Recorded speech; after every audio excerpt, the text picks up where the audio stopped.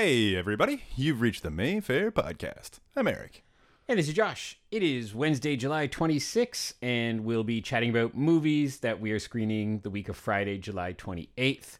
We got delayed from recording yesterday because we had a private rental in. 2 weeks straight, even. 2 weeks straight. Yeah, so it's like, on the one hand, it's great for business, but on the other hand, it's enraging for us. It throws off our podcast pizza afternoon. Yeah, last week got especially weird, so this time pulled it off. So it's good. And then it's I guess technically my birthday week, because my birthday's Wednesday. Not today, obviously, but like next Wednesday, and then movies go till Thursday. Yeah. So technically, this Your is my birthday week. podcast. Yes. Everybody get him a present. Yeah, and tragically, we did not get the Cage premiere, you know, but that just means that we're first in line to get the next Cage premiere. I don't know. We could get it next week. It's possible. I just don't want to assume that because I know, like, Lee sometimes, he's unpredictable, but sometimes he'll be like, no, it's been too long. We missed the window, after a week or something. And I was like, but I don't think it's been people don't think, you think that, but people don't think that. Well, and sometimes it's not his fault. Sometimes they just won't give it to us. Oh, yeah, I'm not blaming Lee. It's just devastating for me on a selfish level. Yeah. And then also, the people who are premiering it are not playing it on the opening night on the Friday or on my birthday on the Wednesday, which again, selfish on my part. Fools. But on your birthday, you're allowed to be selfish, I think is the rule. I don't know how that works. Well, it's funny, like on that same train of thought, we've been getting so many requests to play Barbie. Immediately, you said. Immediately. And I'm just like, it doesn't work that way. And I don't expect people to not realize it doesn't work that way, but they must have some semblance of a thought that, oh yeah, the Mayfair doesn't get the new multiplex movies on day one. The multiplex gets those. But I've been having to explain a lot about how they get it first. And it makes sense because they have hundreds of screens across Canada. So that's where they make money. Mm-hmm. And we might get it in 3 or 4 months. But unfortunately, I can't say we will get it because it doesn't work that way. Because by the time it finishes at the multiplex, it might go straight to a streaming service. The powers that be might say, yeah, you can't have it because somebody else wants it. So I think we'll screen Barbie. I know we'll screen Oppenheimer because that's more of it's a multiplex movie, but it's Christopher Nolan, slightly more dramatic, art housey kind of thing. Have people been asking about that too? Yeah, but I think people know we're going to get that just because we've screened all of his past films. Mm-hmm.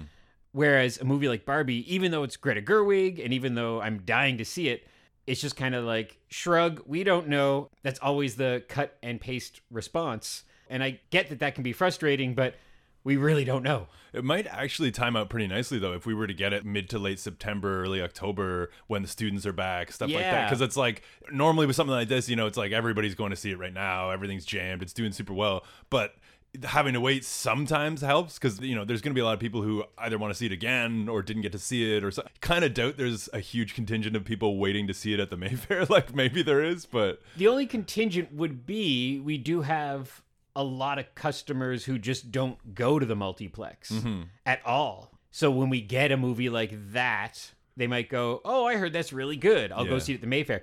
But they don't have any ambitions to drive out to suburbia or to go to the multiplex or whatever. Yeah. So we'll see. I'd love to get it. And it's funny because Eric was teasing me that I was wrong about Oppenheimer. Yeah, on the last week's podcast, if you listen to these back to back, Josh looks somewhat silly, but not really. Did I say it was going to flop? I just said I had a feeling. Yeah. You didn't specifically say flop, but you're like, it'll do okay, it'll make a bit of money or something like that. But you're like, I don't think it'll be a blockbuster, which it accidentally is. And it is, yeah. And really, I bear Chris Nolan no ill will, but just kind of like historically, like when The Thing opened up against E.T., they both didn't do great. One did great, and the other one got forgotten because everyone went to see E.T. And I just had a feeling that was going to happen. But then this Barbenheimer thing happened, and I don't know if you could trace back who started this, but it'd be hilarious whoever coined that term and said, hey, let's go to the double bill. Mm-hmm. And there's no way to track this, but I'm confident that in that Barbenheimer double bill, Oppenheimer came out ahead. Just in that, I have a feeling more Barbie people jokingly went to see Oppenheimer versus more Oppenheimer people jokingly going to see Barbie. Supposedly, there was actually a stat that said, I can't remember if it was 6% or 9%. It's the right number. I just don't know if it's upside down or not. Yeah. But they basically said that percent of people went to Oppenheimer because Barbie was sold out. Right. Okay. Yeah. And so, that's not a huge percent, but I mean, it's definitely money. But on top of that 9%, I know a bunch of people who did the double bill because I was chatting with some folks who rented the cinema, and it was a husband, wife, girlfriend, boyfriend, whatever. They did the double bill. But they said, I didn't know this, and I didn't look into this, but evidently Barbie is 2.5 hours long. Yeah, because I was about to say that double bill's got to be 6 hours with trailers. Yeah, so you got a 2.5 hour Barbie and a 3 hour Oppenheimer, and they said they watched the Barbie, I think they said 9:45 show unknowingly. Huh. So they got out of that past midnight, so it was a full day, but they said they did the Oppenheimer, and they said a few other people there they noticed as well did that. I can't think of that ever happening before, of two distinctly different movies, someone joking about it, and it becoming a thing. And I've seen fan-made posters online, really professional-looking fan-made posters. Mm-hmm. But it's good for the industry. But it's so funny how negative journalists are, where in the same breath they go, the death of the industry because Indy and Mission Impossible didn't do great. And Oppenheimer and Barbie did great. Everything's fine. Yeah. And I'm like, well, you can't have both. Also, the go woke, go broke people who are like, and Barbie is now the #1 movie? Yeah. You don't believe they went broke with that? Yeah. And also, as a side note, Do the Oppenheimer sounds like a dance from the 60s or something. It's like this explosive new dance move. Yeah, and I do love the people who don't quite get it. And I didn't look into this because I just know they're idiots, but the incel type folks who bought a ticket to go see Barbie, bragged about it, and then wrote about how much they hated it. And I'm like, well, they still got your money. You realize that, right? Yeah, and the thing is, with some of those people, specifically, their audiences want them hating things. Yeah, So yeah. I don't really believe they hate all the things they hate. I think it's partly a bit, but partly, largely it probably is accurate. But I think you are going in with a chip on your shoulder to not like it. Like you must have this moment during some of those movies. Well, those people, not us, we're normal. Yeah. Ish, where you're like, oh shit, I'm enjoying this. Oh no, like, oh, no. How do I word hating this, without letting on that I actually enjoyed myself? And that's just about the saddest existence I've ever heard of. Oh, yeah. And Barbie must be a great date movie. Yeah. So if you're worried about not having a date, maybe not be a jerk and yell about a movie that you're mad because a woman directed it. Yeah. It's just, I don't know. We're preaching to the choir. I don't think we have a big incel community listening to the pod. But it's funny, like the journalist thing, I got asked the other day to do an interview about what they called the Hollywood strike for writers and actors. And I said, sure. And then they said, okay, can you comment on what you would say just so we know what we can lead into? And we're going with this side of the story. And they were going with the side of the story that cinemas are panicked because they have nothing to show in a few months. And I said, well, we're not panicked because of that. And not to sound like we don't support the people doing the strike, but we don't show a lot of mainstream movies. So the multiplexes are panicked because sooner or later, whatever, Mission Impossible and Fast and Furious and the next Aquaman and the next Cage movie, the next obviously. Cage movie, yeah, anything like that will get delayed. Mm-hmm. But you look at what we screen, it's a bunch of Canadian stuff, foreign films, classics, international films. The documentaries. Yeah, so, I mean, off the top of my head, in the past few years, we've screened Kong and Venom. Yeah, Star Wars. Yeah, Star Wars stuff. But we're not going to run out of stuff because we've always got AGFA and Shout Factory and classic films, and they're releasing classic films like crazy. Mm-hmm. So it's a weird position to be in because you don't want to sound like you're making light of the strike. But just for us, I don't think it's a big deal. For the multiplex, I'm sure that's a different conversation. So I said that to them. And they came back with, oh, do you want to talk about how it might be a great time for independent movies to shine? And I was like, well, it might be a great time for independent movies to shine at the multiplex, but you could see where maybe I don't want to say that. Yeah. And then they came back with two other things, and I kind of kept trying not to be frustrated, but just say the same thing of like, I'll happily talk about the Mayfair or positive things at the Mayfair or that people could come see movies at the Mayfair, but I don't want to plug the multiplexes. And then they came back finally with, okay, yeah, we understand the story isn't working the way we want and we'll try again later. And Lee gets really frustrated because he gets hit with this more than I do. But they want to talk about, oh, you're going to close because of COVID. Yeah, they want doom to talk, and gloom stuff. Yeah, they want to talk, oh, weird landlord stuff. You're going to get closed because of that. They never want to talk about the positive. They never want to talk about, oh, you're hosting Saturday morning cartoons and it's sold out. Oh, you're hosting Silent Film Live Band, local filmmakers. They never want to talk about any of that. And that's the big frustration. It's the old, if it bleeds, it leads. And it's like that. They want the negativity. So it was just so funny that they did not want to talk to me about anything positive or about what I actually would comment on. Yeah, it's like, you sound like a terrible interviewee. Yeah. I mean, you're not. I know that. But it's like for someone trying to sort of have a spear out of a story, you know, like it seems like you're really not good at that. Well, the best was, had many lovely interviews during COVID, a lot of support, but there was a couple, and there was one guy I'll never forget, but I do forget what radio station it was because it was so many radio stations we were talking to. He wanted me to say something negative about the government, about people staying home, about COVID stuff. You hate Trudeau, right? It's exactly. Like, not really. And I am not political, but I had to say, we just got a bunch of arts grants and a bunch of government grants. Our employees are on CERB. We're getting support from film studios who are letting us do these streaming service things. Mm-hmm. Our patrons are great. So it's hard to be negative despite being in this horribly negative time. And he sighed and he said, well, positive outlook. Oh, jeez. He said that. And I'm like, well, I don't know. I'm not going to lie, but he wanted me to be like, oh, yeah, I'm so angry about all this. I like that you're like, I'll never forget that guy. His name escapes me, and I'm not sure who he worked for, but boy, will I not forget him. I'll never forget the situation, I guess I should say. I mean, it's kind of better. In some ways, it's better to not remember. But in the other hand, it's like, it's probably good to know going forward because you're like, yeah, maybe not talk to that guy as much or, at least know that they're going to frame things a certain way. Yeah. And I had some people who were great who just talking about, like, what do we do? Like, we're not going to show movies underground. Ooh. That's what we should did. be doing then. That's a movie, us sneaking in and showing movies. You've got that creepy thing underneath the room up there, like that weird cave. Oh, yeah, the weird storage space underneath the projection booth. Yeah, you can't stand up in there, but you could show movies. Yeah. You don't want to show them on the screen? No. Oh, man. Yeah, no, it's better. It has to literally be underground. Yeah.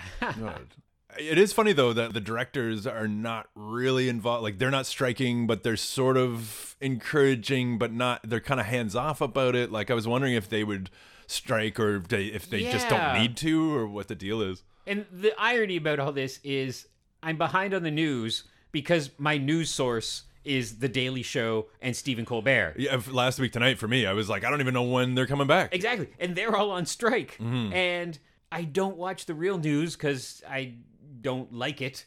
So yes, I'm kind of behind on the news, but I do know just from listening to some podcasts, San Diego Comic-Con just happened and nobody was there. My best friend's there. Oh, cool. I mean, sorry. No, I mean, I know he's not, Well, and I shouldn't say nobody was there because I heard so much positivity from the comic creators saying it was great. We had extra sales at our booth. All of our panels were well attended. There was no distraction of the big lines of people just going to Hall H to see the Marvel movie panels, which nothing wrong with that, but just it's a lot of extra people. Yeah, addition by subtraction, it sounds like. For years, I've been pitching this idea that I think other people have too. Of why not do two cons, one in, say, May and one in August, and one be the Comic Con and one be the Fan Expo? Mm-hmm.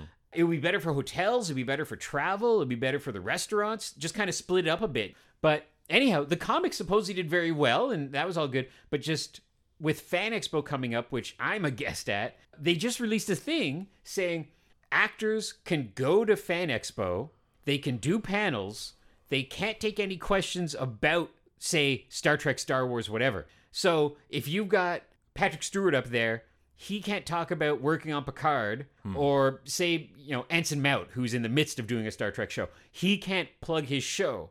And so the joke is now like, so can they just talk about restaurants they like to go to or? Could he talk about the 60s Star Trek series or are you just not allowed to talk about Star Trek at all? I think they can't at all because they don't want to say anything from a studio, right? I see. But they still want people to go to movies to prove that actors and writers are valuable to the studio. Mm-hmm. But they don't want you to publicize the movie. It's really a mess. And I've heard a number of writers on podcasts saying it's so weird and complicated because right now I'm on a podcast, but that podcast is an independent production. So that's okay. I can be a guest on it. Yeah. But I can't talk about anything that is career related. Or they said you can autograph stuff for fans, but you can't answer a question at a Q&A like, say for Star Trek, just because that's on my mind, because I just watched a really awesome episode of Star Trek Strange New Worlds that was a crossover with their animated series. So a fan could not be answered a question about that. It's really complicated. Yeah, my like brain is like I'm picturing, Beautiful Mind type of thing, in my head. I'm like, how does any of this make like Patrick Stewart could autograph something for you, but he can't say make it so to you, maybe. Or maybe he can. I don't know how that works. A podcaster I really like named Matt Myra, he pitched the idea. He wanted, because he's actually hosted some Star Trek stuff before. He was like, let me in there. Let me host these panels. We'll have a nice cooking segment. We'll have a favorite book segment. We'll have a travel segment. And that is equally kind of fun. If you got 4 Star Trek actors up there and they're talking about favorite places they've been, they just can't publicize Star Trek. It's really weird. Yeah, they just announced Gates McFadden is coming to Ottawa. Oh, yeah. So, but I guess not to talk about Star Trek. Well, I was really curious. That's a month away, 2 months away. Maybe they'll get figured out by then. But yeah, it's a very weird time and they've said, we don't want you to strike the movie theaters or the indie cinemas. We just want you to strike we want to put a halt to new stuff coming out and scare them. And then the big rich people are like, oh, poor us. And it's like, you make $150 million a year. How about you share some of that? Yeah, no, it's very weird. And my understanding is that this is not affecting like Canadian writers and actors. No, and that's the other thing too. We show so many Canadian films. Mm-hmm. This week we're showing one new mainstream movie, but I think that would theoretically be the only one that we couldn't play if it was a year from now or whatever. So it really doesn't, it doesn't affect us. No. Like I was saying to you, it might actually be kind of a boon to independent films that are already wrapped that may not have gotten distribution, may not have gotten picked up by Netflix, something like that. Yeah. So if they are starved for content, even Cineplex, I mean, in theory, that's going to make some dreams come true for some of those filmmakers in an awkward sort of, way that deep down it wouldn't have happened if it weren't for this terrible but great thing that's happening. Yeah, and I said that to the radio station who did not interview me because they were confused and they sent me a link and said, oh, well, this cinema owner seems concerned. And I said, yeah, that's a multiplex guy. Yeah. And he says in the article that Fast and Furious, whatever, that's all they show. I looked at what they show. That's all they show. But for us, we show all kinds of stuff that is not mainstream, so I don't think it'll really hit us the same way. And plus, like, October is already, we've got a template for horror stuff, so I mean, that particular month should be okay. It's leading up to and after that might be tricky. Yeah, it's very interesting, but it just means that we won't screen certain mainstream stuff, but I don't know. I just don't think it's going to affect us that much because hopefully they'll get it all figured out soon, but it's been a while. I kind of blinked and I'm like, it's been ages since I've seen Stephen Colbert. Yeah. It's like the war in Ukraine. You're like, geez, it's been 17 years. Yeah. But we should just do cinema every week, I guess, is the answer. So we'll roll along and we'll be fine. And that gives us an excuse to right now let us chat about the movies we have coming up the week of Friday, July 28th. Absolutely. So we have 3 new films. One of the new films we have is called The Lesson. An aspiring and ambitious young writer eagerly accepts a tutoring position at the family estate of his idol. Oh, a good start. Then realizes that he is ensnared in a web of family secrets, resentment, and retribution. Oh, boy. So I think it's one of those thrillers where don't meet your heroes, but I think this kid goes to this thing and then everything goes terribly wrong. Huh. Yeah, no, if anything, it's just like awkward situations. Like, it'd be funny if it was like nothing like bad or murder or anything like that. They're just like, God, this is awkward. Like, they're just constantly bickering. I wish I hadn't come. And it stars the great Richard E. Grant. Ooh. And a couple of reviews have said, don't be surprised if this doesn't get him another Oscar nomination in a few months. Wow. Yeah, no, he's great. The other new film we have coming up is called The Miracle Club. It's one of those blue-collar, feel-good British movies that just is gold for the Mayfair. Yeah, I like that. I'm already excited. Like, they're trying to save a bowling alley, or it's like a box social to, some sort of ballroom dance thing. What is it? It's so funny that just like Hallmark movies, these movies are all the same, and they are just successful over and over and over. Yeah, because they're charming, and especially if it's British, the accents and the vibe really adds a lot for us. You're just like, how quaint. And I really do find them good over and over again. This one is 3 close friends who have never left the outskirts of Dublin, much less Ireland, go on the journey of a lifetime to visit Lourdes, a picturesque French town and the place of miracles. Okay. And I saw the trailer. It's because they are in a church singing group and they're going to a competition. Wait a minute. Where a bunch of church singing groups sing pop songs. Didn't this... I swear there was a very similar movie a year or two ago where it was like, yeah, a church singing group, although that's the only thing I remember about it. So this one is Laura Linney, Kathy Bates, Maggie Smith. What? All of which are Oscar nominees and Oscar winners. Damn. The trailer, you watch it, and despite any, kind of snarkiness or, oh, this again, you watch it and you're like, yeah, that looks good.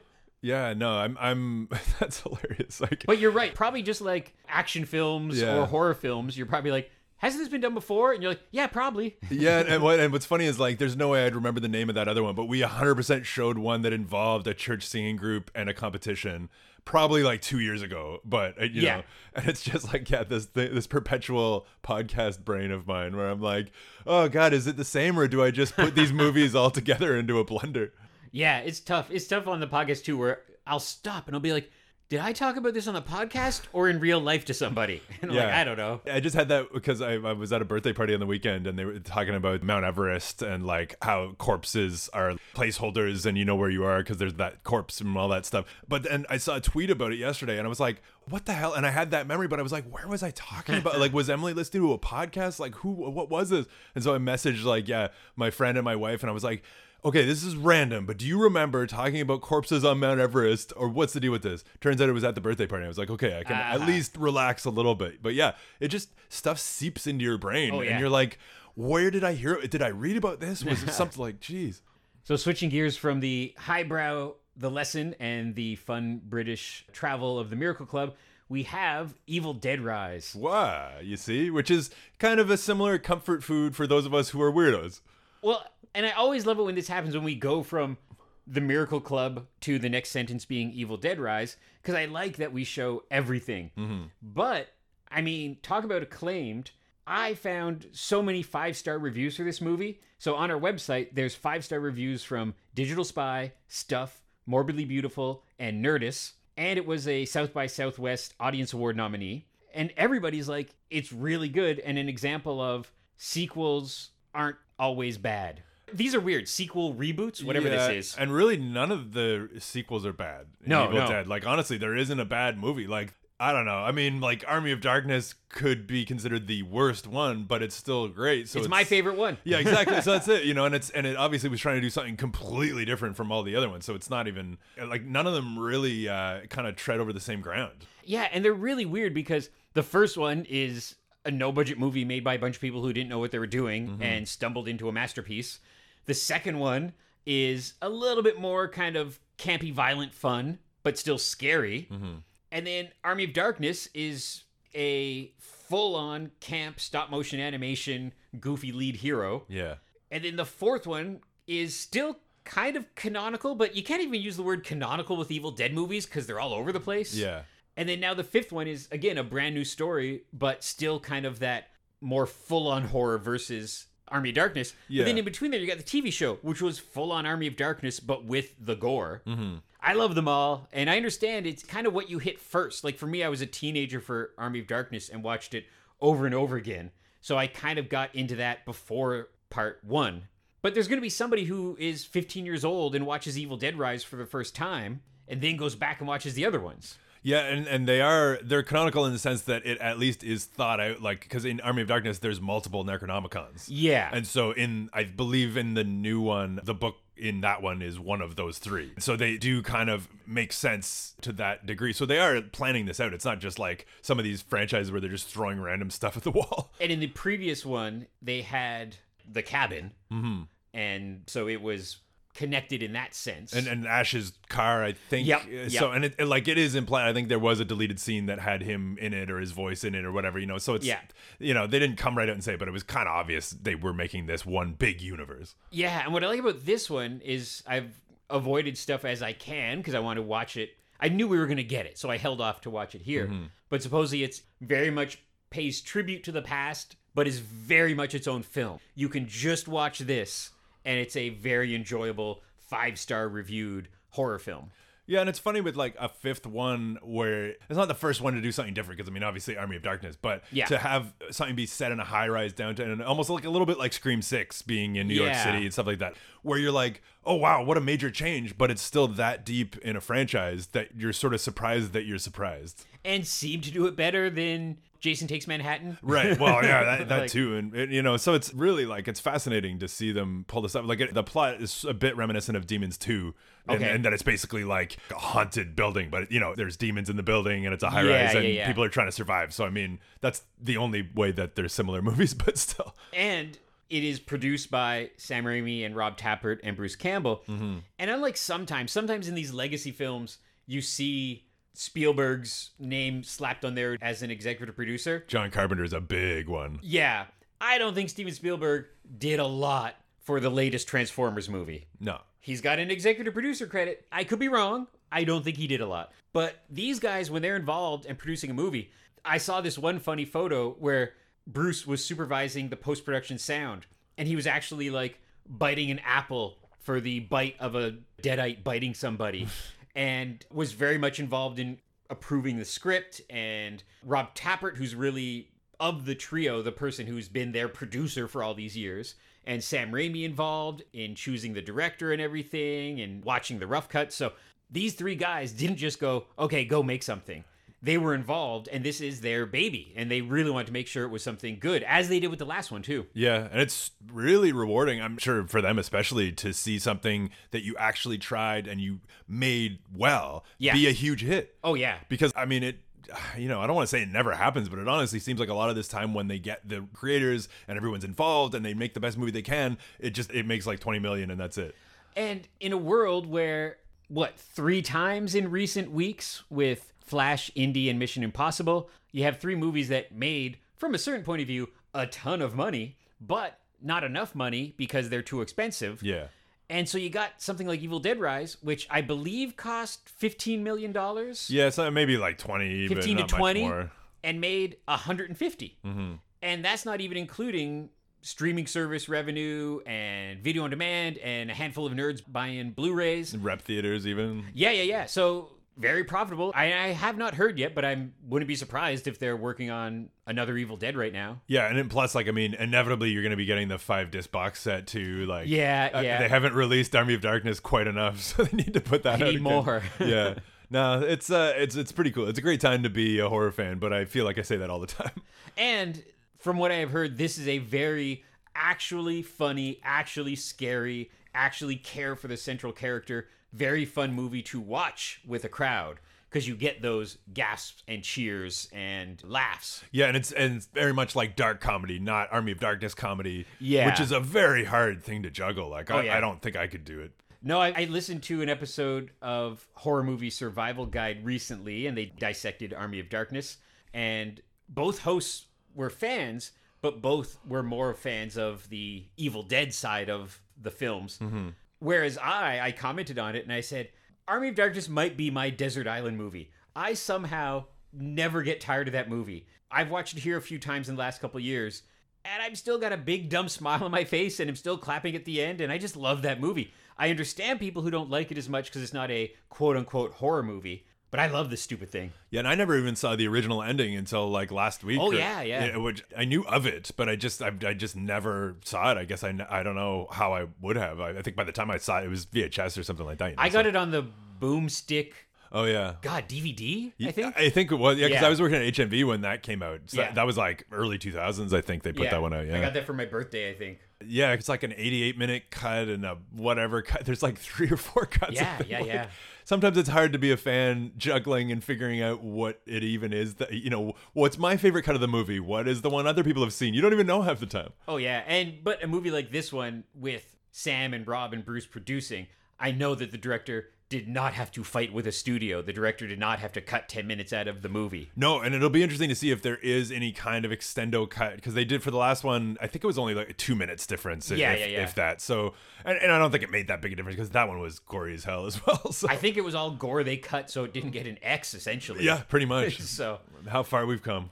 And then finally this week, for our regularly screened movies, we conclude our Creature Feature Fest with arguably, not even arguably, the king of the creature features for modern times, Jaws. Yeah.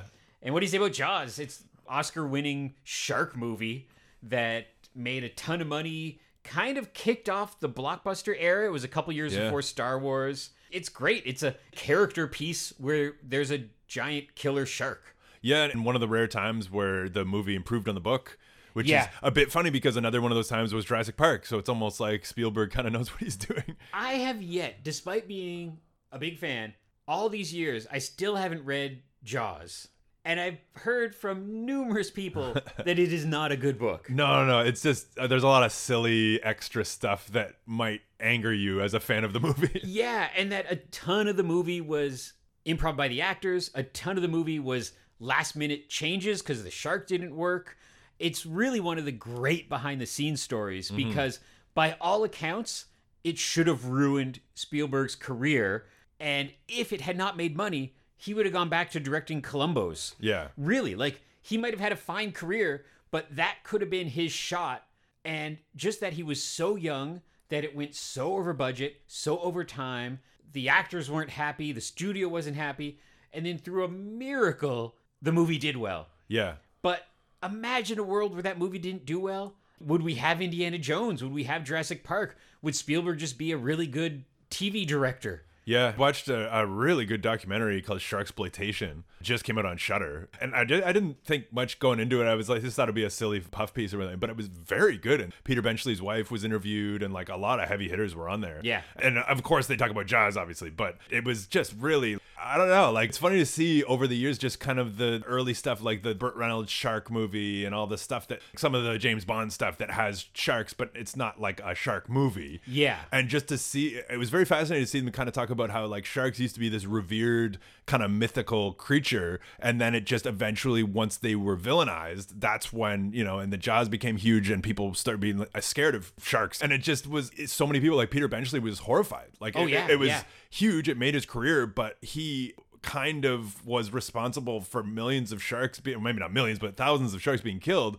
Not directly, of course, but just, you know, and he was horrified. So it was really cool to see, like, he made it his life's work to kind of go against that after the fact and do a lot of charity work and a lot of documentaries and stuff about pro shark and whatever. And it was neat to see, like, by the end of the documentary, his wife was like, he would have been so happy to see it's kind of come full circle now to go from when Jaws first came out and everybody was scared of sharks, and now people get that you can have these silly shark movies. We know that sharks aren't really like that. And for the most part, it's just, you know, they think you're a seal or something like that. Yeah. It was really a phenomenon. Like, it's before our time, but it was, there's a plot point in the movie where the mayor wants people to go to the beach because it's summer season, and this community makes money off of hotels and restaurants because of people going to the beach. And in real life, people stopped going to the beach. It really affected people. I'm sure in the way that I joke about it, like, I'm not going into the woods because of Blair Witch. But movies do that sometimes. And in Jaws, I know, sadly, some yahoos went out and would hunt sharks and do that kind of thing in the mid-'70s. And yeah, Peter Benchley really came out the other side and was like, please don't do that. Yeah, I mean, they were full on doing like shark hunting competitions and stuff. I mean, obviously in the States, like shocking, but, you know, and it really blew up, like, just because it's, people want to villainize something. It feels like, you know, you want that boogeyman. But the movie is, what do you say? People have been saying this for 50 years, but it's so good. And it shouldn't be that good, because if you look at the other movies we have screened, fun movies, but like, you know, Alligator, Piranha, Grizzly, Jaws really should have just been one of those. And instead, I think thanks to the screenwriting and thanks to the actors really giving it their all, just those three central characters, because it's a simple story, it's a shark movie, but you love those characters. It's so watchable and so scary, and you think, what would have happened if the shark worked? What would have happened if it didn't? You know, it would have been a different movie. Yeah, and it was interesting to see, like, speaking of Spielberg, Joe Dante basically admitted he wouldn't have a career without him stepping in and telling Universal that it's okay to have Piranha come out. Oh, yeah, because Universal were literally like, it's a Jaws ripoff, and there's no way we're having it come out. And Spielberg had seen the movie and loved it. Yeah. And was like, it's a spoof. It's not a ripoff. Yeah. And so they let it go out. It blew up. And then, you know, Joe Dante was Joe Dante. And it's kind of cool to see, because he could have just been some guy, like a one and done, and that's it. And you're just like, no, but you're Joe Dante because young Steven Spielberg had enough brains to be like, hey, like, let him live. Like, and what did he do with Spielberg? He did Gremlins 2. Yeah. Small Soldiers, Twilight Zone. Yeah. And I think maybe something else in there. Maybe some TV stuff in there too. There was like maybe an Amazing Stories. Yeah. Yeah, so it's pretty cool, like, to see stuff like that, because for every horror story about some full on or high on themselves, whatever type of guy, you'll have someone like that who's like, no, like, I recognize talent, obviously. Oh yeah, and he's saved and made careers. And they keep threatening to do another Jaws movie, and I'm like, well, never say never, because they made more Planet of the Apes, and those were good, and they made more Halloweens, and we like those, and so. If they had a really good script, and I don't think they should do a remake, but if they had a really good script and some really good director wanted to do it, I wouldn't throw out the idea. Yeah, no, I think it could work, and it's funny how close they came to making the National Lampoon Jaws 3. Yeah, like the script was done, like they were, and apparently that was because Zanuck and the other producer, I can't remember the name of, they lived next door to the National Lampoon producer. That's so funny. And we're like, hey, we want to work with you. And it's funny to think now, like, that sounds a bit silly, but I mean, National Lampoon was huge at the time as well. And so like they were two giant titans at the time, and basically the studio couldn't decide because the studio wanted a PG movie for butts and seats, and Lampoon was like, we make R-rated comedies, like, that's our thing. Yeah. And so they just couldn't pick a lane to do, and it just didn't happen. So they made Jaws 3D, which, Can you imagine if it was good? Like, it could have been some kind of bizarre Abbott and Costello meet Frankenstein kind of thing. Yeah, and it is such a weird what if, because there are still a lot of people who don't know that was even talked about. Yeah. So, I mean, everybody knows the Back to the Future Jaws 37 bit, but that was almost real in a way. Well, and you look how Spielberg kept producing Transformers movies and Jurassic Park movies, but he was not involved in any of the Jaws sequels. And that's such an interesting little difference that he was like, nope, I don't want to do that anymore. Yeah. But I think the other thing was, I think Kevin Smith got hired to write a screenplay in the 90s, around that time when he wrote Superman Lives. Mm-hmm. I don't know if he worked at it or if he was just offered it or something. But so it's out there, but who knows? I think they did so well a couple times with re-releases of it as well. Yeah. That got their attention of like, oh, and then because, Meg 2's coming out, so. Yeah, and supposedly, I mean, Spielberg has kiboshed any Jaws remake from what I've heard. Like, he's just like, no, we're not remaking that. So who knows what'll ever happen, but I mean, they definitely could do something. Yeah. I don't know. I just love shark movies. So, I mean, I'm going to see Meg 2 next week for my birthday screening, because we did Meg for whatever year that was. Yeah. And this one looks so fun, and Ben Wheatley, and I mean, not to hype other theaters, don't hype the multiplexes, but just I'm hyping the movie, not wherever it happens to be screening. So I'm mostly excited for the shot from inside the jaws of the shark. Like, that stuff gets me. Yeah, where I'm just like, oh, a unique shot in a shark movie. I am sold. And then finally, we'll quickly mention that we have another Saturday Night Cinema coming up. Love it. I don't know what it is, but I do know the last one, I will hint at least that it was thematic with our creature feature. Makes sense. Andrew misled me. I asked what he thought it would be, and he said what he thought it would be. Yeah. It was nothing close to what that was. But then I watched that movie at home because I was still feeling a little sick, and I didn't want to come out and risk anything. And so I watched what I thought was cinema at the same time cinema started. And I was like, oh, yeah. And then the next day I found out that it wasn't that. And I was like, well, still had fun. Saturday Night Cinema is our free for members only, twice a month secret midnight movie, midnight-ish. I think this week it's 11:45. And it's back-to-back with Jaws, I believe. Yes, so that will be a cool double bill. So come see Jaws, and then come see a cool midnight movie. And regardless of what it is, like, I mean, it's Jaws, and you're still here. So, I mean, come on. You're going to see at least one great movie and one really fun movie. I sold a couple of memberships on the weekend to a young couple and explained to them. I always kind of forget sometimes, but this time I remembered. I was like, okay, yeah, you're getting cheaper, this and that. Oh, and we do Saturday Night Cinema. And explained what it was, and they seemed thrilled at the concept. I said, it's mainly kind of old drive-in classics. Every once in a while it's something modern, but that's a rarity. And I said, but it's always kind of cool, fun stuff. And they seemed thrilled. And so I hope they'll come check this one out. Yeah, and there was that guy on Facebook who was asking about cinema, and it was just kind of like, oh, is it worth it or whatever? And I'm like, well, you and I are both biased, but yes, it's fantastic. Come see it all the time. Yeah. So that's it. That is the movie screening the week of Friday, July 28th here at the Mayfair. We're going to wrap things up. Thanks for listening. You can find us at mayfairtheatre.ca and on social medias. With thanks to Ian, one of my partners, we got set up on Threads. Oh. So it's still only a few posts on it, but because it seems like Twitter's going to implode any second now. I don't know. That's why I got Threads, and then people are mocking. They're like, no one's using Threads. And I was like, well, yeah, because it's the backup plan. Yeah. Like, we're not jumping on there right now. We're doing that in case stuff goes down. Twitter doesn't even exist. It's called X now. It really is, right? Like, supposedly. That's so weird. Yeah, we don't even have time to discuss all of that. But so, wait, what do you say instead of tweeting? Well, he says X. Like, he's like, you don't send tweets, you send X's. And I was like, I'm not calling it that. I'm like, you and I are way too stubborn to change. I genuinely think it might be some kind of like the producers. Like, he's purposefully doing all this dumb stuff. Yeah. Because he's going to get some kind of crazy smart guy tax break and it'll be more profitable. And that's why he did it. Because this is nuts. The only X we care about has Mia Goth in it. So that's right. Come on. So we're on X, I guess. Yeah, I don't know. And Facebook and Instagram and now Threads, which we're just starting up on just in case. But on any of those, you will find information on upcoming films, and we will be back next week to talk about more stuff we are screening throughout the summer. And possibly if we're on another, like X and Threads, both great horror movies. So if they get another horror themed thing, we'll go on that too. We'll go on everything. Okay, thanks again for listening, everybody, and we'll see you next time. Bye. Bye. I like to think that Lee is playing 4D chess with the next Cage movie, and he really wanted the one with Hellboy and Ernie Hudson in it. So he's like, oh, we don't even want this one. Ha, get the next one.